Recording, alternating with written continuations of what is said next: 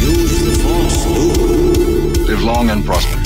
I was going into Toshi Station to pick up some power converters. Lilu Dallas Multipass. Shut up and take my money. By Grabthar's hammer. What a saving. One does not simply walk into Mordor. X never, ever marks the spot. Winter is coming. You're a wizard, Harry. Stay a while and listen. Hey, old Kermit the Frog. Bow ties are cool. So say we all. This is a Play on Nerds.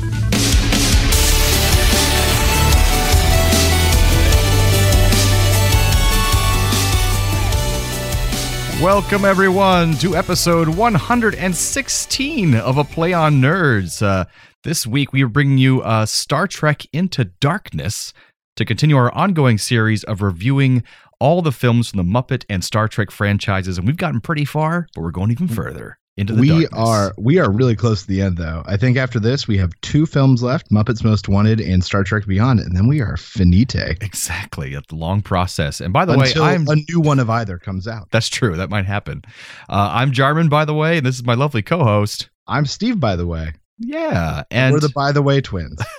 And I have to mention that we had about 45 minutes of technical difficulties before this started. Our usual software we use to talk to each other online and get a clean signal from Steve is not working. So we're using Skype right now. So if Steve sounds a little cloudier than usual, it's because of that unfortunate fact. What we're trying to say is that this episode is brought to you by Skype. Yes. And my shitty laptop that is at its last legs. My sister's old laptop from about 10 years ago that functions as our call machine. It has to be on a separate computer. And it's finally really crapping out. It at this point has the same functionality as like a rotary telephone. Exactly. It makes noise and it makes some phone calls sometimes. Yeah, that's pretty much true. It's exactly that. So before we go any further, I actually have something that would maybe be in our thank you section, but it has to go here because it's relevant. Last week we had some technical problems as well when we first started, and Steve did the intro by himself. So longtime listener Paul Wright, or Furbob, actually made a version of the intro using the things you said. Oh, God. And so we're going to play that right here. Oh, I'm excited for this. Use the Force, Luke. Live long and prosper. I was going to use Toshi Station to get some power. Lilu Dallas Multipass. Shut up and take my money. By Grabthar's hammer. Whoopee. What a savings. One does not simply walk into Mordor. X never, ever marks the spot. Winter is coming. You're a wizard, Harry. Stay a while and listen. Kermit the Frog. Bow ties are cool. So say we all. This is a Play on Nerds. There we go. Oh, I thought he did a great job. That is so flattering, Furbob. Thank you so much. Yeah, he's got some mad editing skills because he used to do like an audio drama using Star Trek sound effects and new voices, and he played like so many of the characters and would change his voice. It was a lot of fun, but a lot of work, I would imagine. That's dedication. Yeah. Not to mention his old podcast, the Sci-Fi Waffle podcast, was a lot of fun. Well, thank you, Paul Wright, and here is your well-earned shout-out. That was pretty awesome. So what have you been up to since our last recording a couple of weeks ago? We talked about Captain Marvel. Yeah, we had a little bit of a break. Drummond went on a little bit of a trip, and we had kind of a sick kid at home. She's at this age where she gets better for like a week, and then we take her somewhere, and she picks something up, and then we're sick for a week. Oh, gosh. And we're sort of in this continuous cycle. And this time we think we got it because we took her to the doctor's office for her 2.5-year appointment. Oh, okay. And she is officially 3 feet tall, 36 inches. That sounds really tall. She has sprouted up just in the last month or so. I think she's grown about 2 inches or so. It's been incredible. Wow. She's so big now suddenly. 2 more feet, she'll be as tall as my mom. That's right. I love you, Mom. Yeah, thank you, Karen. And thank you, Silver Law Charter, for sponsoring this podcast. Silver Law Charter for all your immigration needs. And then also we played the last session of Dungeon World in my campaign. That's and Jarman was there. It was so much fun. Yeah, we had a good adventure, I feel like. And I kept us on a schedule because I wanted to get it done that session. Right. And you guys got to ride a giant turtle. We did. And we called him Donatello. Princess Donatello wearing a little crown. That's right. But that was fun. And now I think Danny from our group is going to take over as Dungeon Master. Jarman has agreed to stay on for another adventure. Yes. And Jarman and I are going to be players together again for the first time in years.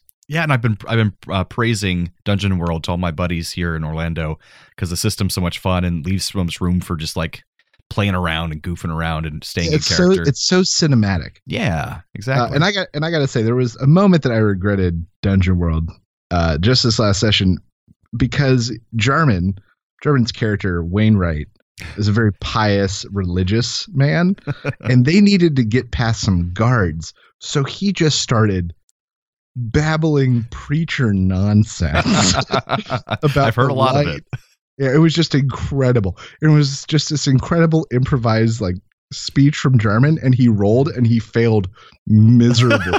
So no matter how good the gambit was, the dice said no, and I had to go with the dice. Like it hurt me a little bit because we were all laughing. It was so funny and good, and we all wanted it to work, but the dice said no. I appreciate that. My headcanon is that the guard was just like a staunch atheist, and so nothing would faze him, no matter how awesome it sounded. Yeah, but it was a great tactic, and I wish it would have worked. It just didn't happen. Well, I appreciate that. Yeah, but it was a good way to sign out, and now I'm excited to play with you again. So you are feeling better now, though? Not sick anymore? Yeah. I mean, I had a very short-lived kind of thing that put me with a cough and a sore throat for a few days. Gotcha. Last week, but I'm doing okay now. Yeah, you sound good. And what have you been up to? You had some travels and stuff. I did, and so I went to Austin, Texas. Me and the girlfriend Kate, we just looked on the map and said, where in the U.S. have we not been city-wise that we find interesting, we want to go to that wouldn't be crazy expensive? And there's two places we have interest in going to soon, which was Charleston in South Carolina. It's supposed to be a beautiful city surrounded by water.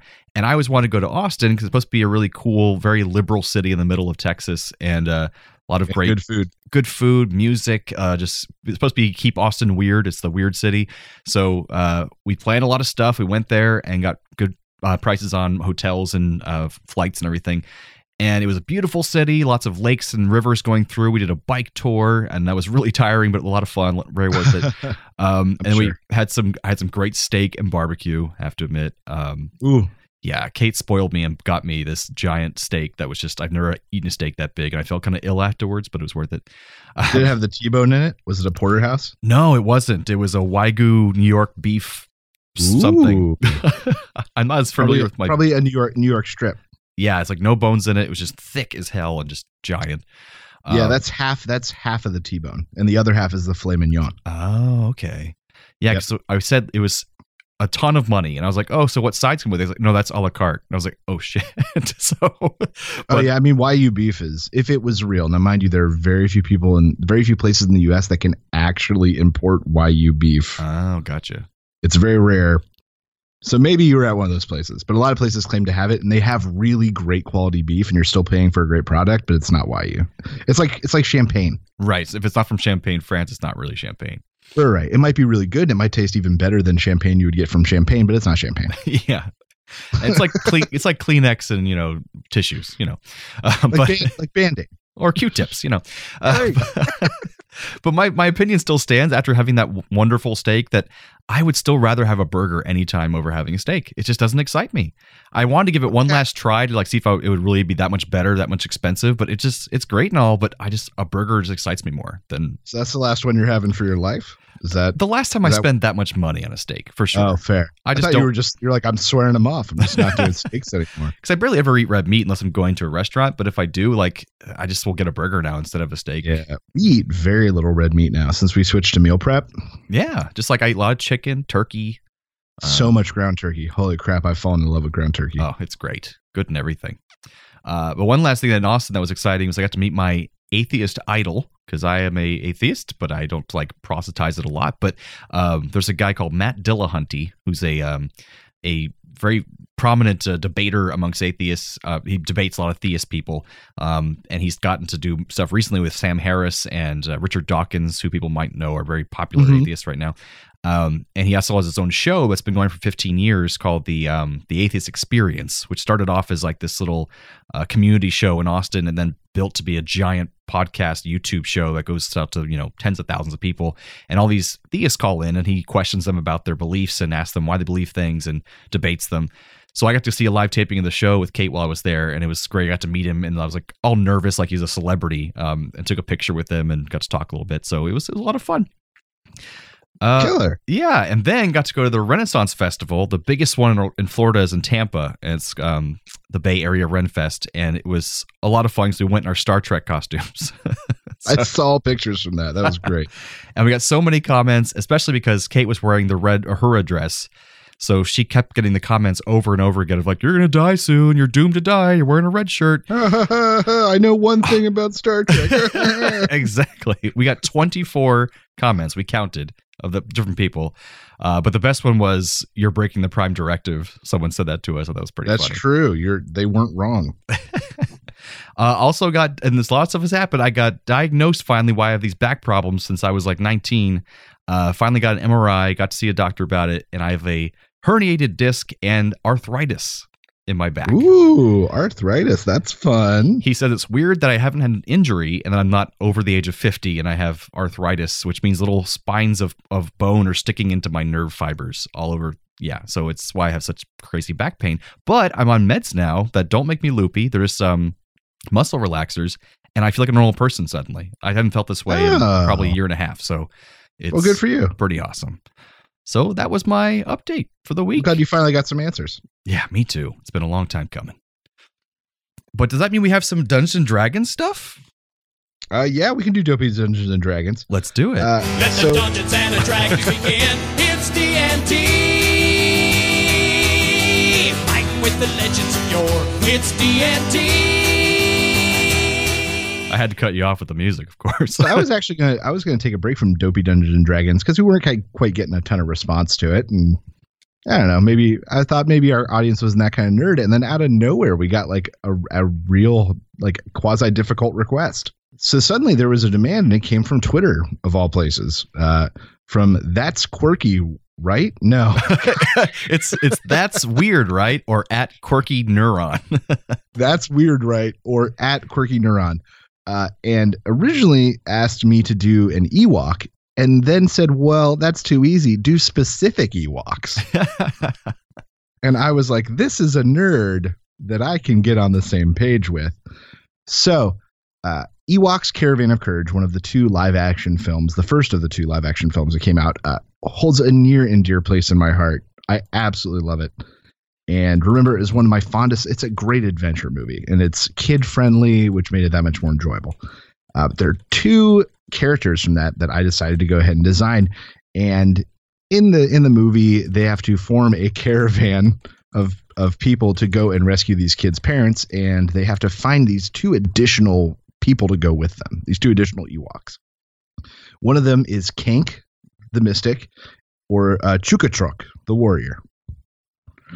So I decided to go ahead and design Kank and Chukatruck. I hope that fulfills your need for specific Ewoks. That's freaking specific. That's so weird.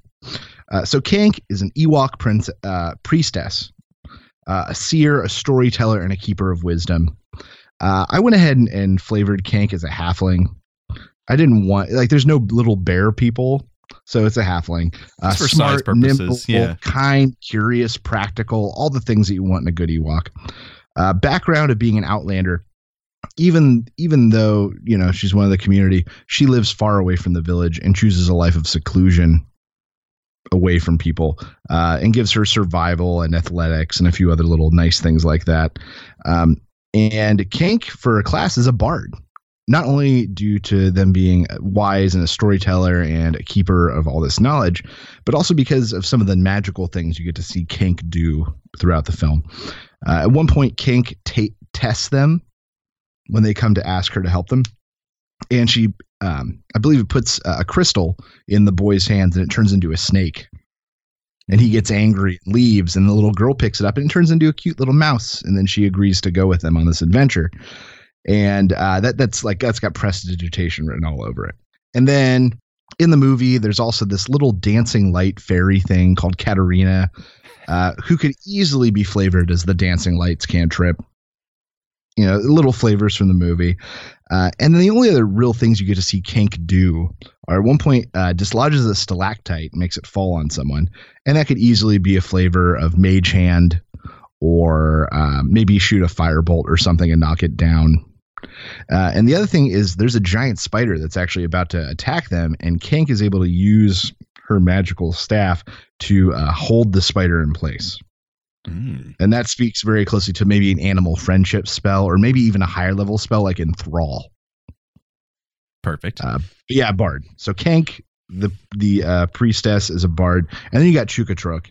Chukha-Truk is honestly one of my favorite characters from my adolescence, from my childhood.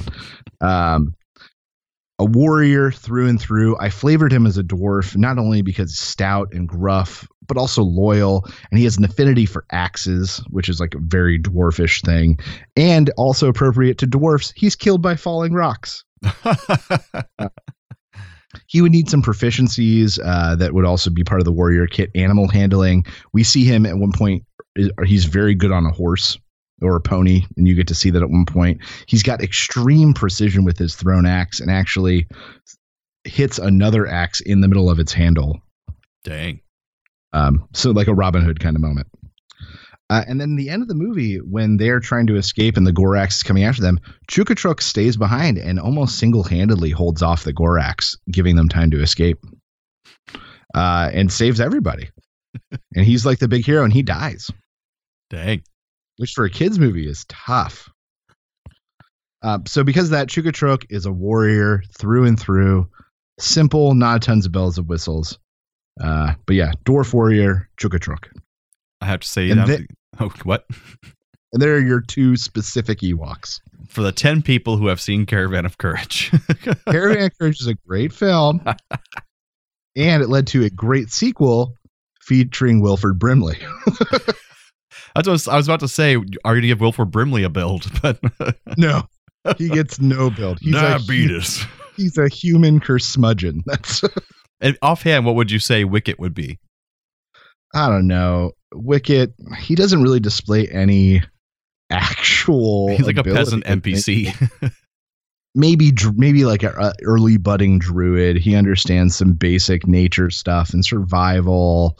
Maybe even a barbarian. Well, that's what actually Quirky Neuron said. He says, I'll amend that to any Ewok, as there are some who are more interesting and actually have powers beyond being sneaky and cute. That's what he said Wicket was. Right. And I think when he said that, he was implying probably Kank and Chukha-Truk. If I didn't hit the one that you wanted, let me know. He also could be talking about Logray, the town leader who has some magic abilities and a seeing stone and stuff like that. But it's possible. But those are the two I think he meant. So I didn't notice until we were recording that 2 days ago, at Quirky Neuron said, damn, I think I came up with a better idea. I'll hold on to it for now and see how the Ewok character plays out. Okay, well, so I responded to him. I said, okay, we're recording it right now, so bring it on for next time. Bring it on. I hope I satisfied. If not, let me know. I'll be happy to try again. That was pretty intense. That's Dopey Dungeons and Dragons. And I think that takes us into some nerd news. Yes. It's time for Nerdy News.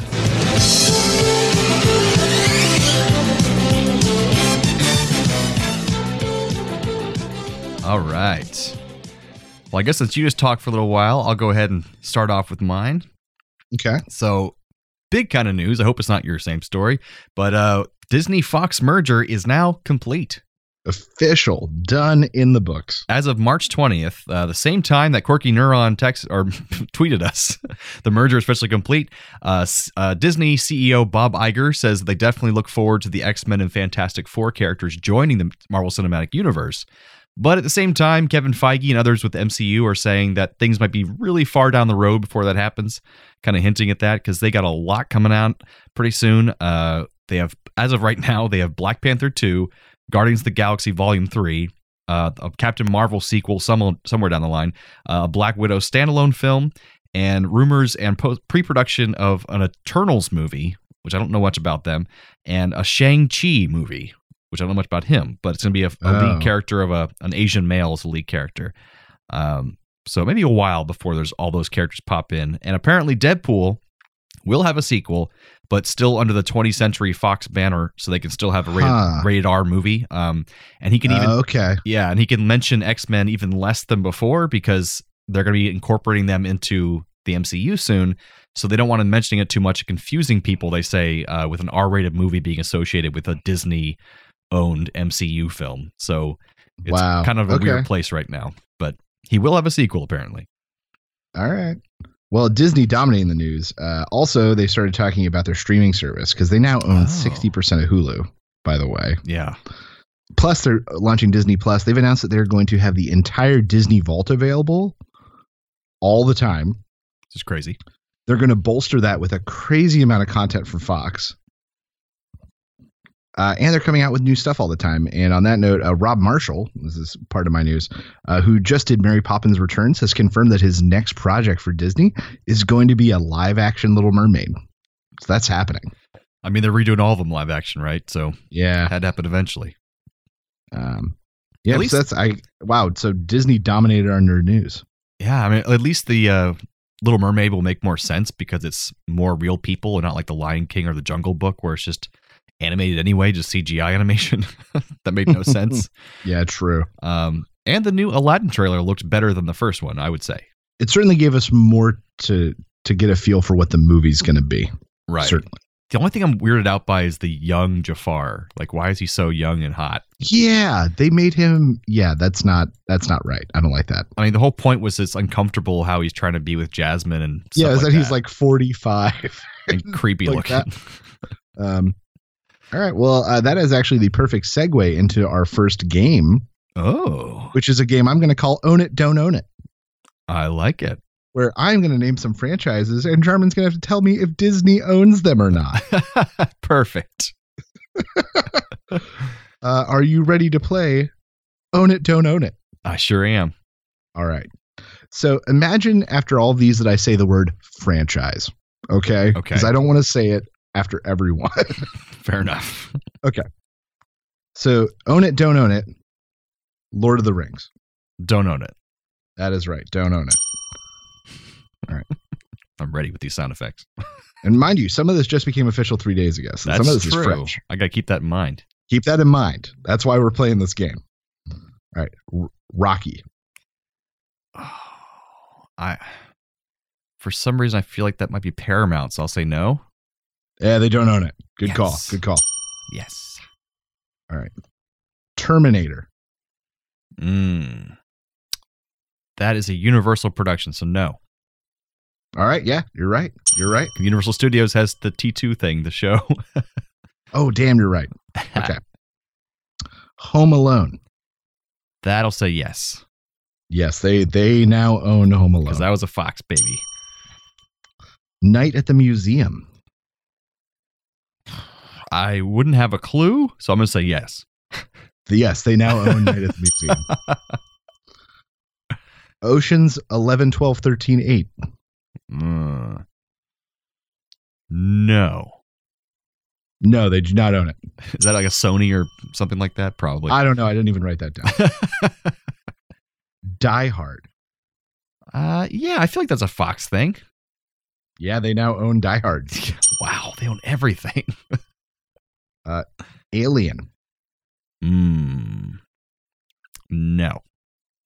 That's incorrect. They now own both Alien and Predator. Really?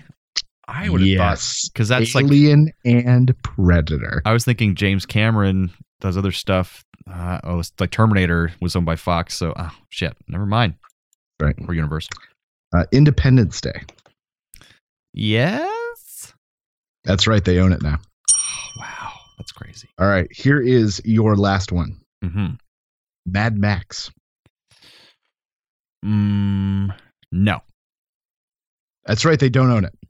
I think that's Paramount as well. I always remember seeing like the big mountain logo. Jarman, that may be the best you have ever done on a game. I only missed one. By the way, you got 9 out of 10. You missed the Alien franchise. Yeah. Some other notable things that Disney now owns: the Avatar film franchise, which has 4 sequels planned. Wow. The Planet of the Apes franchise. Jeez. And through their acquisition of Hulu, they now own The Handmaid's Tale. Out of all those things, that's kind of the out of smallest all thing. the things. That is the one that is the most crazy wackadoo of all of them. Wow, that's they just own everything. It has to be like some kind of monopoly laws or something going on, antitrust laws. They don't own enough yet, but soon. Wow, that's messed up. All right, but that's been Own It, Don't Own It. And I think that'll take us into our main discussion of Star Trek Into Darkness.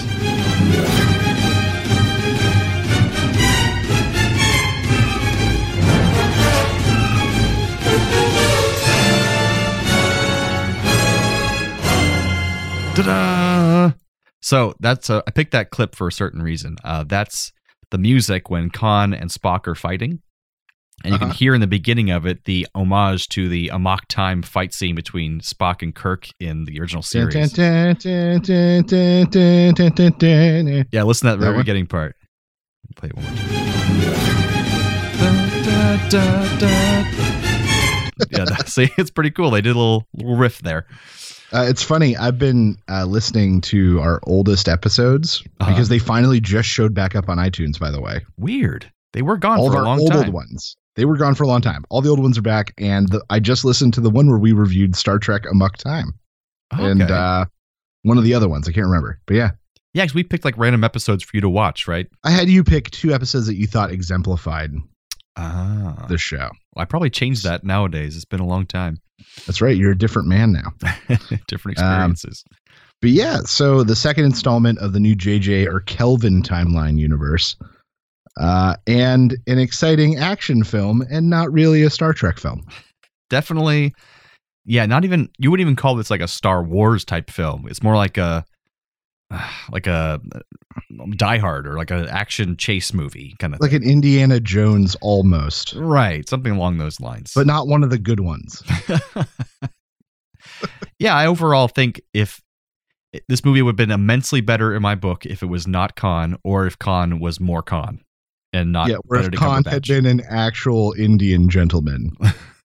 Khan Singh. Well, I have to bring up, I had it later on in the trivia, but just because this overshadows the whole film for me, is that I do remember this now. I read this in trivia that initially Benicio del Toro was in a lot of talks to play that character. And that could have been a lot better because he can be ethnically ambiguous and they could have beefed him up. And he's much more imposing. Sure. Like, when I think of threatening, I don't think of like squirmy British Cumberbatch. I just don't. And yeah, he could have been like he's very weird and quirky, and that's kind of like Ricardo Montalban. He could be really intimidating, but yet at the same time charming, which is what Ricardo Montalban was. There was no charm in the Benedict Cumberbatch performance of this. No, it was cold and the cat. He was like a lizard, which coincidentally is what Cumberbatch looks like. Right, or an otter. And the other guy that was going to be cast as him was they had talks with Demian Bichir, which is another Latin actor, and he looks a lot like Ricardo Montalban. Not as big, but he looks in the face a lot like him, and that would have been perfect. They asked Edgar Ramirez, Jordi Mola, who I recognized but didn't know the name. So they apparently, I feel better about this because they tried 4 different Latin actors before they contacted Benedict Cumberbatch. So I don't know why they were all not doing it, because a big budget film, like why wouldn't they want to? But that would have been so much better. Yes, it would have been.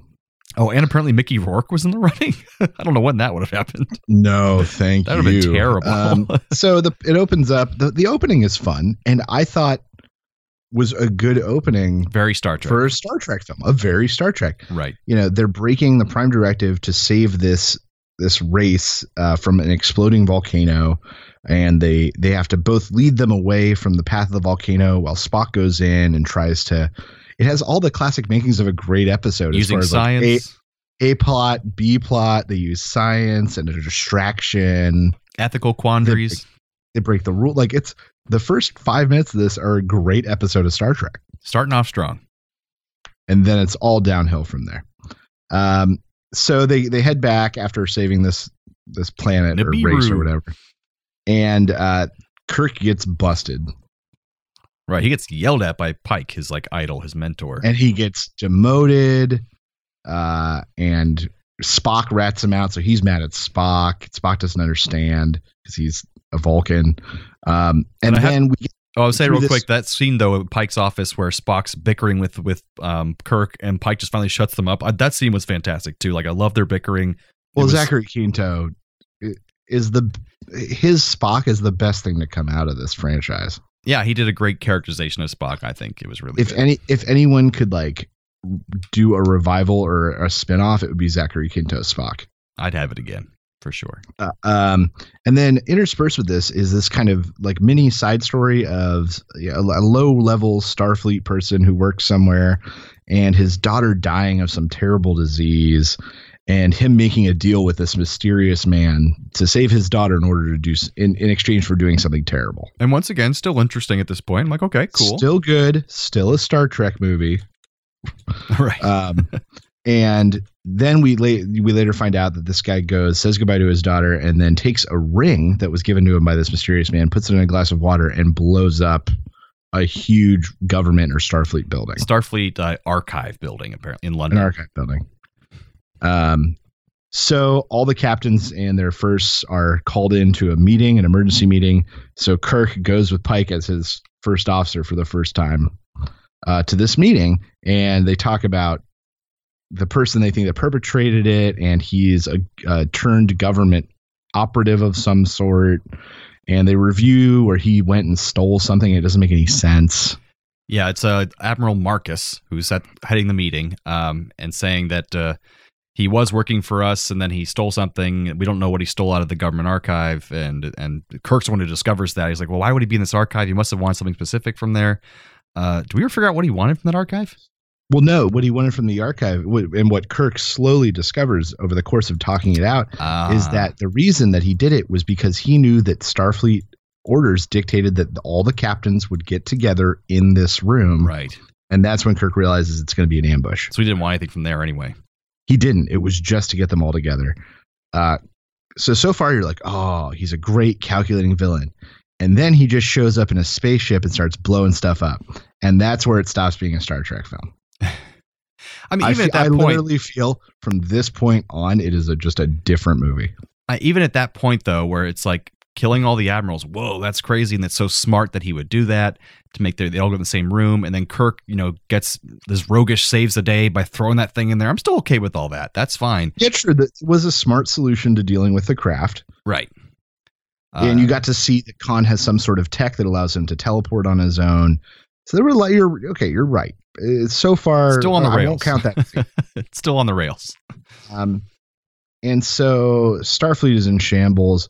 Kirk, disheveled and broken by the death of Pike, goes to Marcus and says, "Let me go get that son of a bitch." And I think it was actually that's what it is. It was when he said, like, "Get the son of a bitch," I think was when the Star Trek movie ended. I mean, from that point on, because I can still see Kirk saying that. Just mind you, a little bit later in the movie, but that's not the point. Right. And so therefore he lets Kirk become captain again of the Enterprise and Spock back as his first officer. But he sends him off to go take care of Khan, which they discovered through deduction. Somehow Scotty figures out where he teleported to, all the way to Kronos, the Klingon capital. And so Marcus wants to send him there with 72 missiles to and he wants him to fire all of them and then haul ass and get out of there. Yeah, because they're currently like the most Star Trek plan ever. Right, really Star Trek. But the good thing is, at least on their own, the good part of this is that a lot of people are saying, "Don't do this. This isn't like Starfleet." Like, Scotty has reservations having the missiles on board. Spock says this is really weird to go kill someone without a trial. This is strange. But Kirk is blinded by the death of Pike, and he just wants revenge. So he's going along with it for now. And McCoy's worried about his health and the state he's in. And then randomly there's this hot new blonde Starfleet officer who's there for no reason suddenly. And so they set out, they find Khan, they go down to Kronos. Uhura gets to speak Klingon, which is exciting because they get confronted and they get into a big all-out just fight scene with the Klingons. Yeah, because it's a cool scene at first. Uhura like talking Klingon to them and saying, "We're searching for someone here on your planet." And he's like, "Why should we care?" You're not your enemy and all that. And he's like, "This man has no honor." And then so I thought it was going to work out, and all of a sudden the Klingon grabs her by the throat, and that's when Khan starts shooting at all of them. I feel like it's when you're playing Dungeons and Dragons and your bard is trying really hard to like persuade the shit out of someone, and then your fighter comes in and just murder hobos everywhere. Just stabs and punches a guy in the face, and it falls apart. Yes. And I did have a cool little moments there. It just sucks that it was Benedict Cumberbatch doing it, but the fact that he was toe-to-toe with those Klingons and kicking some ass because he's Khan. He should. It just sucks that it was Benedict Cumberbatch. I couldn't feel as cool about it. Right, you didn't feel good about it. Yeah. And then Kirk getting his butt kicked because they're supposed to be strong Klingons. Yeah. So Khan kills all the Klingons and then basically submits himself to arrest after Kirk reveals that they have 72 photon torpedoes or missiles aimed at the planet. And in hindsight, we know it's because he now knows that all of his people are on that ship. His crew. Right. Yeah. So he goes into their custody. Kirk has officially disobeyed orders. By not killing him automatically. By not killing him. And they go to head back and their engine fails. And that's where Kirk realizes they've probably been set up. Right. So he talks to Khan against the best wishes of Spock and everybody else through like the little jail cell on the Enterprise. And Khan convinces him after telling him who he is. And he goes, "I'm Khan." And he's like, "I don't know who that is." So that moment really meant nothing because he's like, "Yeah, great, you're Khan. I don't know what that means." But then I don't know where a huge starship shows up. Is that right? Well, after Khan explains to him that this is probably Marcus is doing all of this, he's trapped you here so he can blame you and then just disavow knowledge of anything happening. So that way it won't be his fault when the Klingon War starts and he's killed all my men and killed me. So then, the giant warship comes. At this point, we figured out that the woman on board, Alice Eve, is Carol Marcus. She's Admiral Marcus's daughter. After the pointless bra shot that we get earlier on in the film. Hey, there was a point to it. Hey, plot and stuff. They asked her about that in an interview, and she was like, they said, "Wasn't that a little gratuitous?" And she says, "Well, not for me, because I worked out like hell to get in that good shape to have that one shot in the movie. So I'm really happy it's there because I look great." That's true. So I was good for her. Good for you, Alice Eve. Yeah, good. Why not? So Marcus shows up and he's like, "What's going on? Why didn't you kill him?" And then he basically realizes that Kirk knows everything and that he's gonna have to kill Kirk because they're all witnesses now, and they have to have his plan go according to plan. So he starts attacking the Enterprise. Yeah, tears it apart. This ship that they've made, the giant one, is huge, armed to the teeth, and at some point they explain that it's meant to be run with a minimal crew. Like, it is meant to be a military vessel. It's the Vengeance, I think it's called, yeah. Yeah. And then just as about to strike the killing blow to the Enterprise, their main weapon is disabled, and that's when you realize Scotty has somehow gotten on board.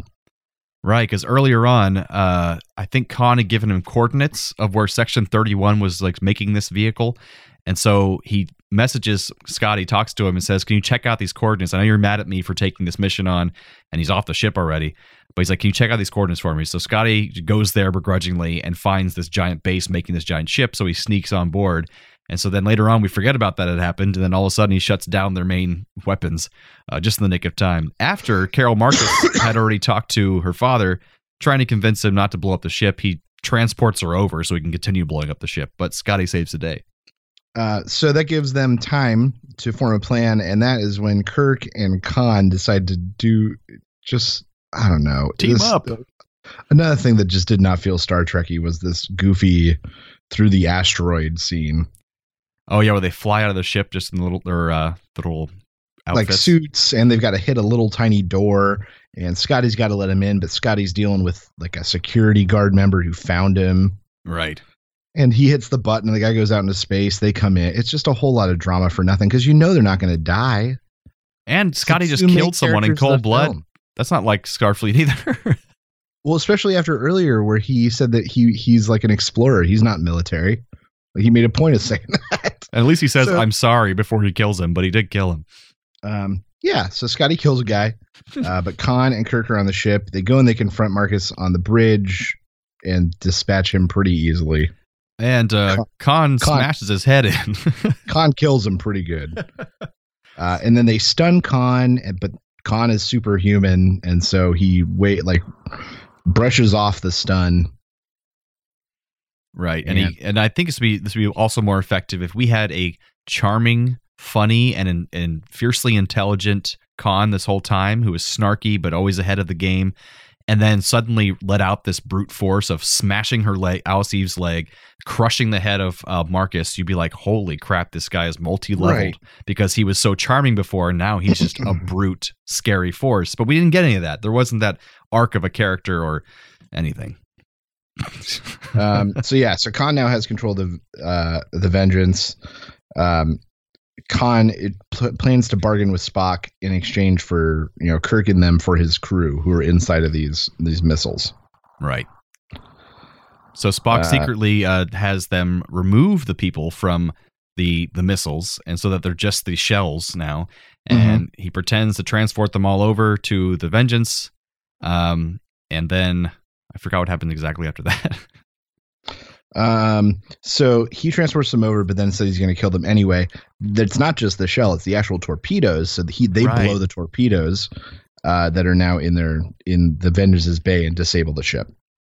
And so apparently, somehow along the line, they are now next to Earth. I didn't realize when that happened, but well, at the time, so the Enterprise was in warp, headed back to Earth. And that is when it got intercepted. So who knows how close they were when that interception happened. And this is something that happens, what's about to happen is what happens in so many Star Trek films, especially the movies, where something happens in their atmosphere of Earth. And there are apparently no orbital platforms protecting Earth, no fleets protecting the planet. Things just happen in these Star Trek films quite often where things crash into Earth or battles happen above Earth and there's nothing protecting Earth. Yeah, just these two ships, and like they don't see this giant ship crashing in and blow it out of the sky or try to contact it or something. Nothing happens. Yeah. So Khan crashes the Vengeance into downtown San Francisco, destroys Alcatraz, and somehow escapes. Spock goes, Kirk. Okay, so all of this in the middle of all this shit. Right. The Enterprise's warp core is offline. It's misaligned and will not work. And it affects the stabilizers, so the fact they're going to crash in the atmosphere and basically blow up and die unless they get the stabilizers working again. So Kirk goes into the core, which set up earlier by Scotty is like a terrible nuclear thing. Right. And he gets terrible radiation poison, but gets it to work again. And this is the swap of what happened in Wrath of Khan, where Spock is the one that went in. Right. And ends up being the one that died. So now we have Kirk and him playing out the moment of "I'll always be your friend." And they say them trapped on the other side of the glass. It's a really nice moment. It is. It's acted very well too. And I feel like almost redeemed the film until they didn't pay it off. And we can talk about that in a minute. Right. So Spock gets the giant Khan, and it sounds almost comical the way he did it, but it was passionate. But it's just his voice was so high. I don't know. It's something about it just made it kind of not effective. So he goes down to the surface, goes after Khan. They have a fight scene on top of a floating car. Uhura is somehow also there.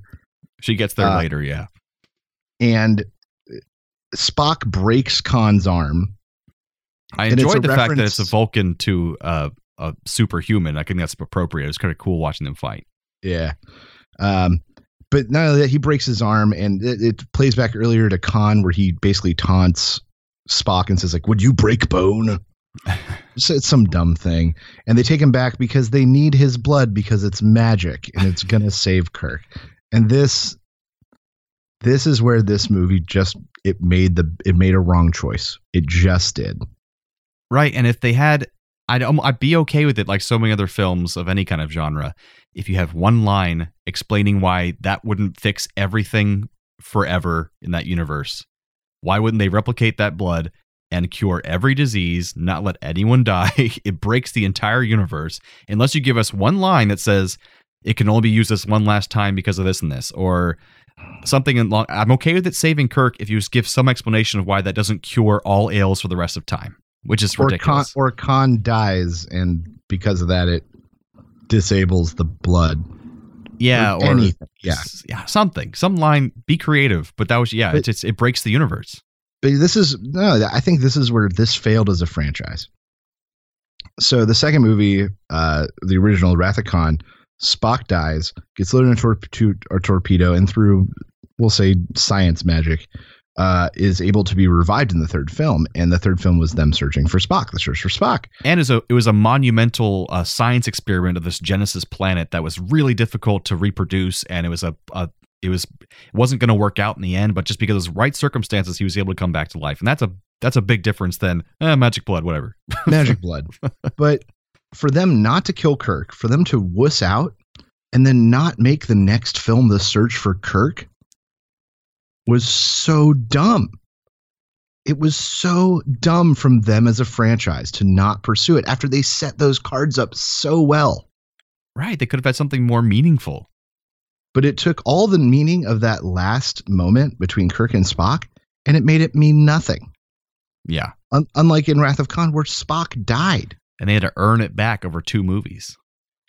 Yeah. Because even in the fourth film, he's still getting back to being who he was. Like it's still repercussions from the second film. Like he's not. And all even Spock. in this one, they echo, like they're back at Starfleet on Earth, and they're all in their uniforms. They're mourning the dead.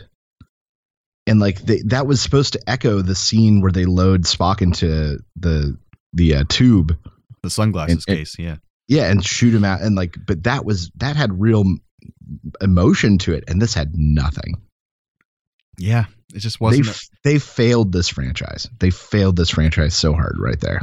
Khan was a misstep, and then that death was a misstep, and bringing him back was a misstep. It's just like everything. Good elements in this film, but just a terrible story and bad structure, and just like they had early talks about making this movie more about something scientific and not having a main villain, but having like an ethical issue or something else being the main antagonist. Right. And that would have been great. They should have gone that direction. You can't slap an ethical issue on a poster. So right. They didn't go with it. Or there's just so many other original series episodes that have cool stories that are smaller and not like so iconic as Khan that they could have made their own and made interesting, but they didn't do that either. But because of that, this one is my least favorite of the Kelvin universe. I have to agree, because even though the villain is even more boring in Beyond overall is just a better movie. And not only that, it felt more like Star Trek. Like it felt a lot like Star Trek, yeah. And we'll talk about it when we review it. But because of that, Into Darkness falls dead last on the Kelvin universe for me. I still really like it, but it's definitely dead last for me too because of just all the problems. Yeah. So a little bit of trivia I found here that we didn't cover already. Unfortunately, it's the highest grossing film of all the Star Trek JJ verse movies and all Star Trek movies. Period. Wow.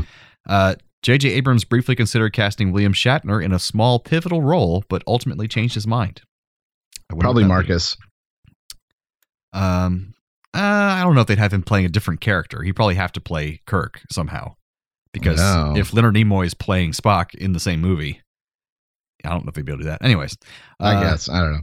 So J.J. Abrams pitched the villain to Benedict Cumberbatch as a combination of the Joker from The Dark Knight, Hannibal Lecter, and Jack Torrance from The Shining. And I thought this made sense of things since Khan was just angry the whole time and not confident and playful. Like there was none of the Joker. Yeah, you're right. That doesn't make any sense. And there's none of the Joker in that at all. Like he didn't play like chaos. He had reasoning behind every action he did. So none of that makes any sense. And I covered the rest of it actually. All the things they were going to cast as okay, cool. As a Khan, yeah, all the people they were going to cast, but they didn't. But I'm just really glad they didn't cast Mickey Rourke. That's true. Okay, people, we have one Star Trek and one Muppet movie left. That's it. Close to the end of it, like a 2.5-year journey, I think. Mm-hmm. And that's been Star Trek Into Darkness. So now that takes us on to some trailer reviews. Here at A Play on Nerds, we have spent years refining our exclusive trailer rating system. Literally At the years. low end of the scale, we have Burn It, where we think you should find every copy you can get your hands on and throw it into a barrel fire. To burn it, Fahrenheit 451 style. And second from the bottom, we have We'll See. Maybe the trailer was too short. Maybe it was cut oddly. Or maybe we don't know what the hell we just watched. We'll see. Up next, we have Give It a Buck. Whether you hit a Redbox, a dollar movie theater in the bad part of town, or a cheap online rental, give this movie a buck and enjoy it without breaking the bank. And at the top of our rating system, we have Shut Up and Take My Money. The wallets have been charmed out of our pockets, and we are ready to make our hard-earned cash disappear. And that's our patent-pending trailer rating system for A Play on Nerds. All right. Which one do you want to talk about first? So let's talk about the one that seems the most straightforward. I'm going to say that's Brightburn. All right, so here's Brightburn. Mom, who am I? You are a gift. We believe that you came here for a reason. I know it's been difficult for you lately, that you feel different from other kids. Just the floor, Brian. You are different. Caitlin, get my hand up. He's a creep. Help him up. What are you doing? I want him in handcuffs and I want him gone. Do you even know who his real mother is? I'm his real mother. Let's go. Maybe there is something wrong with Brandon. I will never turn against our son. He's not my son. Something wrong? Boy around by chance? You're one of the only people in the world that knows how special I am. There are believed to be no survivors among the 268 passengers on board. No! Whatever you've done, I know there is good inside you. I want to do good, Mom. I do. All right, so this was actually, I just listened to the Rusted Robot podcast talking about this trailer, and they brought up a good point that it's basically like the origin story of Superman, but when he goes bad. Right, and that's really what it illustrates. It's in a lot of mediums that cover Superman, it covers like, well, how would I defeat Superman? Or there's a contingency, or Batman has a contingency to defeat Superman. And I think a lot of the question that comes up is like, what if he wasn't on our side? Right. And I think this is the what if he wasn't on our side. From the get-go. It looks dark. James Gunn all over this, who I trust and like despite some recent turmoil. And he did direct it. He has produced it, apparently. I'm excited. I'm excited to see what this is. And I'm excited for a super villain film. And you guys should watch the trailer because he wears this weird costume that he makes for himself. It's really creepy. So it's like a horror film, basically. Oh yeah. But I wrote that I think in real life, if this happened, it would be somewhere in the middle between Clark Kent, who's like a total Boy Scout, and then this guy who's an evil bastard. I think it'd be like a regular person would just come out like doing good and bad things, but depending on his parents, but would never be as perfect as Clark Kent, but never as bad as this either, hopefully. That's true. Yeah, hopefully. You hope. Yeah. But yeah, this gets a shut up and take my money pending the child. Really? Wow. For me, yeah, a horror this looks like it's right up my alley. Perfect. Well, I said give it $1. That doesn't usually happen. All right. All right. That's true. So our next one is an unusual pick, but it's The Man Who Killed Don Quixote. I was born by the special will of heaven to restore the lost age of chivalry. I am Don Quixote de la Mancha. And cut right there. Good work. I want to drop some of the shots. Why? Because it isn't working. Because my client isn't happy. Because the whole concept is ridiculous. You are Don Quixote. It's your concept, it's your vision. I want you to keep an eye on her. Do that for me. I'm the boss's wife. Jackie! Javier? Sancho? You crazy peasant. You think you can hide from me? We shall have such great adventures together. I am Don Quixote de la Mancha, and I command you to release my squire. Don Quixote. Wow! Now he actually believes he's Don Quixote. This is going to be fun. Don Quixote de la Mancha, come to restore the lost age of chivalry. Well, I wrote that. Blasphemer! Can I read? A peasant like you cannot read. I will sound the words, and you can look at the pictures. I really like your big adventures, Don Quixote. He's probably wet himself. I don't like this. Why does everything always have to be about you, Sancho? Me. I am Don Quixote. All right. So that trailer didn't probably let you know what the hell was going on audio-wise, but basically, Terry Gilliam of Monty Python fame, he's the one American in Monty Python who did all the illustrations, and then he went to become, he's a director. He did Brazil, which I still haven't seen, I'm sad to say. I think Imaginary Dr. Parnassus, did you do Time Bandits Munchausen, Time Bandits. There are more. I just can't think of them. So he's been working on this movie for 25 years, and the original movie of it, I think, was with Johnny Depp and somebody else, and the production just went into hell and never got made. I think a documentary was made about it. They made like a film out of the bits of the film he made, and like it's kind of a half documentary, something like that. And then he redid it all over again now with Jonathan Pryce playing the Don Quixote character and Adam Driver playing Sancho, but it's now become a movie about making a movie about Don Quixote. Right, it's like him exploring his own turmoil making this film. It's so weird. It's like a movie within a movie within a movie within a meta idea. It's very strange. And like, you know, he turns into Sancho Panza and somehow invokes the world of Don Quixote into the real world, but not all of it because they were into those cops at one point. Yeah, it's like, who knows what the hell's going on in this film because it's Terry Gilliam. It's going to be weird and pretty and strange. And because of that, this gets a give it a buck for me, because I don't know if I'm gonna like it or want to sit through 2 hours of it. Right, I feel the same way. And I think like it's only gonna be a limited release in theaters anyway, but it seems so weird that I definitely would want to watch it at some point. So I'll say give it a buck as well. This is exciting though. I'm looking up Terry Gilliam, and he is working on Time Bandits, the TV show. Oh, that should be fun. Yeah. Glad he's getting work. But yeah, give it a buck. So we do have some talk here about Stranger Things season 3 had a great trailer out, but there's not a lot of talking in it. It's mostly music, so I'm not really bothering playing that here. Great looking trailer. If anything, I'm surprised they showed us so much, which makes me think that there's a lot they're not showing. Even more they're not showing us. I wrote that too. They show us a lot, but don't actually tell us anything about the plot of the show, of the season. Carrie Ewell's in there as some sort of maybe evil, crooked politician. I love you got Jake Busey walking around looking like a psychopath. Yes. I'm going to bet that we're going to meet other of, we'll say, 11 siblings, quote unquote.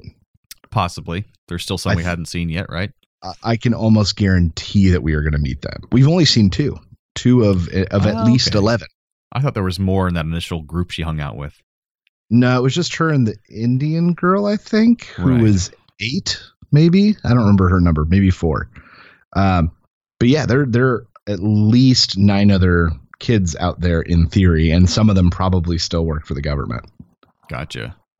So I am so excited. I like that they're bringing in the mall craze. Yeah, she's like a maze at the mall. There's so much I'm so excited for about this upcoming season. I'm so excited. I'll have to rewatch the first 2 seasons because they're on like 8 episodes apiece, right? Yeah, but they're long, like hour-ish each. Right, but worth it. Oh yeah, I mean, and now I know what I'm going to do July 4th weekend. And it looks like they have a much bigger budget, even more. Like it's even, and what's great is they always have a lot of CGI, but also a lot of practical effects. I love that they mix both of those. Because they had like a weird blood creature toward the end of the trailer. It looked really creepy, but it's definitely practical effects. It looked great. Yeah. So excited. So excited. If you haven't seen the trailer, check it out. Stranger Things season 3. Shut up, take my money. You already have it, Netflix. Yeah, I was like, shut up and take my Netflix money. Shut up and take my money. Shut up and continue to take my money. Even more of it. All right. And that takes us into some radical recommends. Yeah. Recommend. If you have the means, I highly recommend picking one up. What do you recommend I do? I recommend Pleasant. All right, what you got for us this week, buddy? All right, so this week in my continuing dive into YouTube and cool, interesting content, I found this guy, Bare Metal HW. And the HW stands for Hot Wheels. Huh. And this guy finds old retro Hot Wheels that are in real banged up shape at garage sales and junk stores, and he refurbishes them. Oh, that's fun. Stripping paint and shining and finding and scavenging replacement parts and making custom tires.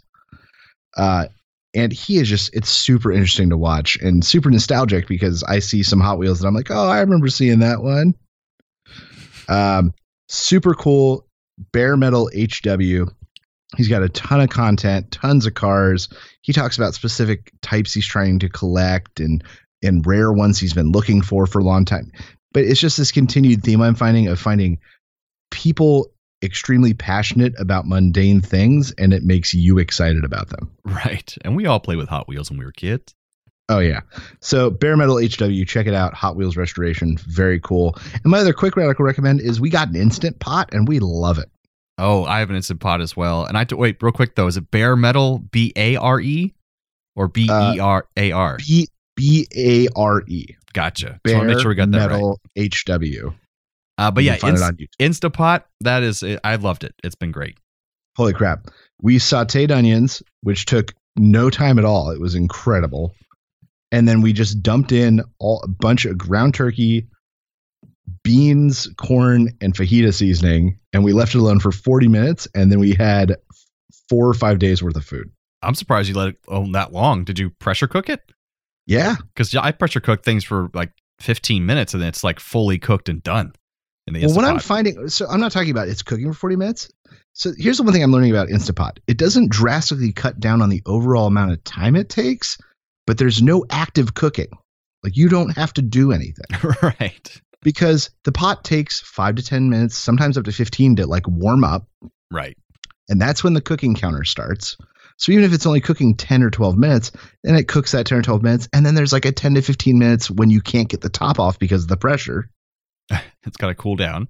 So it really is. It's 40 minutes front to back, but you're not doing anything. Right. And plus, whenever I put chicken in there, like I made chicken tikka masala in there, and the chicken is so juicy and tender and perfectly cooked. It's not like worrying about putting it in the oven and drying it out. It's like, it's just wonderful. Yeah. So we did a big thing of rice in there and a big thing of this like fajita bowl, basically a healthy fajita bowl. And we ate through that this week. It was amazing. Nice. I got to try mine again soon. I have a couple books of recipes now, and I've only gone through like 4 of them. And I put a little date with a Sharpie when I tried it. Aw. It's cute. You should try that out too. All right. Let's get some books for it. So yeah, Bare Metal HW and Instapot. What's your recommend?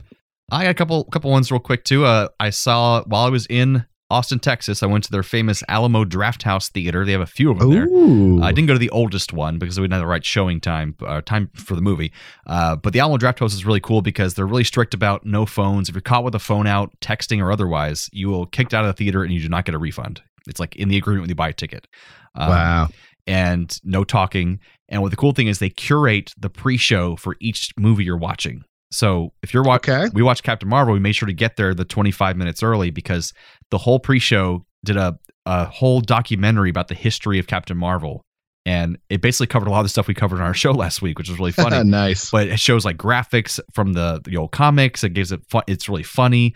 Then they had interviews with the crew and the cast, and they do a little featurettes and little short films. It's just really cool. But instead of watching a generic pre-show that has nothing to do with the movie, they make sure every pre-show is related. And it's like, that is really cool. It gets you amped up for the movie you're about to watch. Exactly. And it's a big long table in front of you. So you have put a little flag up and a waiter comes over and gets you drinks or food or desserts. So you can eat while you're there too. So it was a great experience overall. And the movie, I recommend it. Obviously, anyone who watches all the MCU movies is going to watch Captain Marvel. Did you see it yet? I did. Okay. So we can talk about it a little bit. I thought it was perfectly fine. It was serviceable. I think the character is awesome and they set it up really well. I love the 90s stuff, and the buddy cop duo of Nick Fury and Carol Danvers was really cool. And yeah, it worked fine as a setup for the character. I didn't think they pushed any of the feminist thing people were worried about too much at all. There was like, no, it was perfectly appropriate. They have to push it a little bit, so I'm fine with that. My issues with the film are that I think, hey kid, little coffee kitty. Yeah, that Carol Danvers, the main character, fell a little bit flat emotionally. I hope that we get to see more range. Yeah, that's true. She seemed like from Brie Larson as her. Like I just felt it was a little bit limited. They didn't give her a big range of emotions throughout most of the film. You're right. Like her, and I know that actress Brie Larson can do a shit ton with her emotions. Oh yeah, she's a great actress. Look at her in Scott Pilgrim or in Room. The movie Room she was just amazing in that. Yeah, so I feel like maybe she was just trying to focus on too many things at once as a superhero for the first time that it was kind of hard to like also push that. So if anything, it's just a hope that we're going to get to see more. And my not issue, but a lot of guesses were made about what sort of the next chapter of the MCU was going to be about after this one concludes. And I think a lot of those theories are out the window now. What were those theories? Without getting too spoilery, the Skrull invasion of Earth. Oh, right. People had a lot of theories about that, and those probably aren't going to happen now. Right. So it worries me that I don't know, but at the same time, it's exciting that I don't know. I agree. I'm excited now to see what the heck they're going to do now that the main theory is kind of out the window. That's true. I like that. But if you look at the marketing for Captain Marvel, she's posing in the way that all the males used to typically pose, like the power poses, and not like the typical pose they put Scarlet Witch and Black Widow, where their butts sticking out and their boobs are sticking out. And so I love that they, from the get-go, they just posed her as a hero, not as a sexual object. And this whole movie, she's not sexualized either. She's just a person. She's going through this journey, and it's like you can see how they subtly did that, without doing anything intense or in your face or annoying. And that was wonderful. And they could have done something intense, and they deserve to, because we need to push the feminist agenda in these movies, so that it doesn't exist. Even Wonder Woman was sexualized in Batman versus Superman, or no, Justice League. They whichever one it was. Yeah, they changed the outfits from Wonder Woman to that movie to be more sexualized, and the shots were even going up their legs and stuff. And it's like, what the fuck? So yeah, I thought it was good. It was really good. I'm excited for what she's going to bring to the future movies. Yeah. And Star Trek Discovery is my other radical recommend, because it's even more awesome the second season than it was first season. I totally understand a lot of people's problem with it the first season, because it didn't feel very Star Trek. But I think that was all just great setup. If you watch the last episode of the first season, without spoiling anything, of Discovery, it kind of gives you a moment of, now we're ready to start the show. The very last episode, it's like, okay, all that was set up, and now we can be a regular Star Trek show because we've gotten this crew together and it makes sense now. And so season 2 feels totally like a Star Trek show. It's not a spoiler, it's on all the trailers. Captain Pike is throughout the whole series. He's there and he's amazing. And so it's just, even if you really hated the season 1, you can actually skip it and just start at season 2 and you'll feel the Star Trek feels. So it's great. Okay, good. Yeah. All right. Do we have a thank you section aside from thanking Fur Bob or Paul Wright one more time? We do not. And, that's so weird. Or Squirmy Neuron. What was the guy? Oh, yeah. I've already lost his name, but Quirky Neuron, I believe it was. Quirky Neuron. That's so weird. Thank you for the suggestions. I'm looking forward to the next one now that I got this one out of the way. Absolutely. So thanks. We'll keep coming back and being your nerdy co-host if you guys keep coming back and being our nerdy audience. So thanks again, Internet. Stay nerdy, my friends.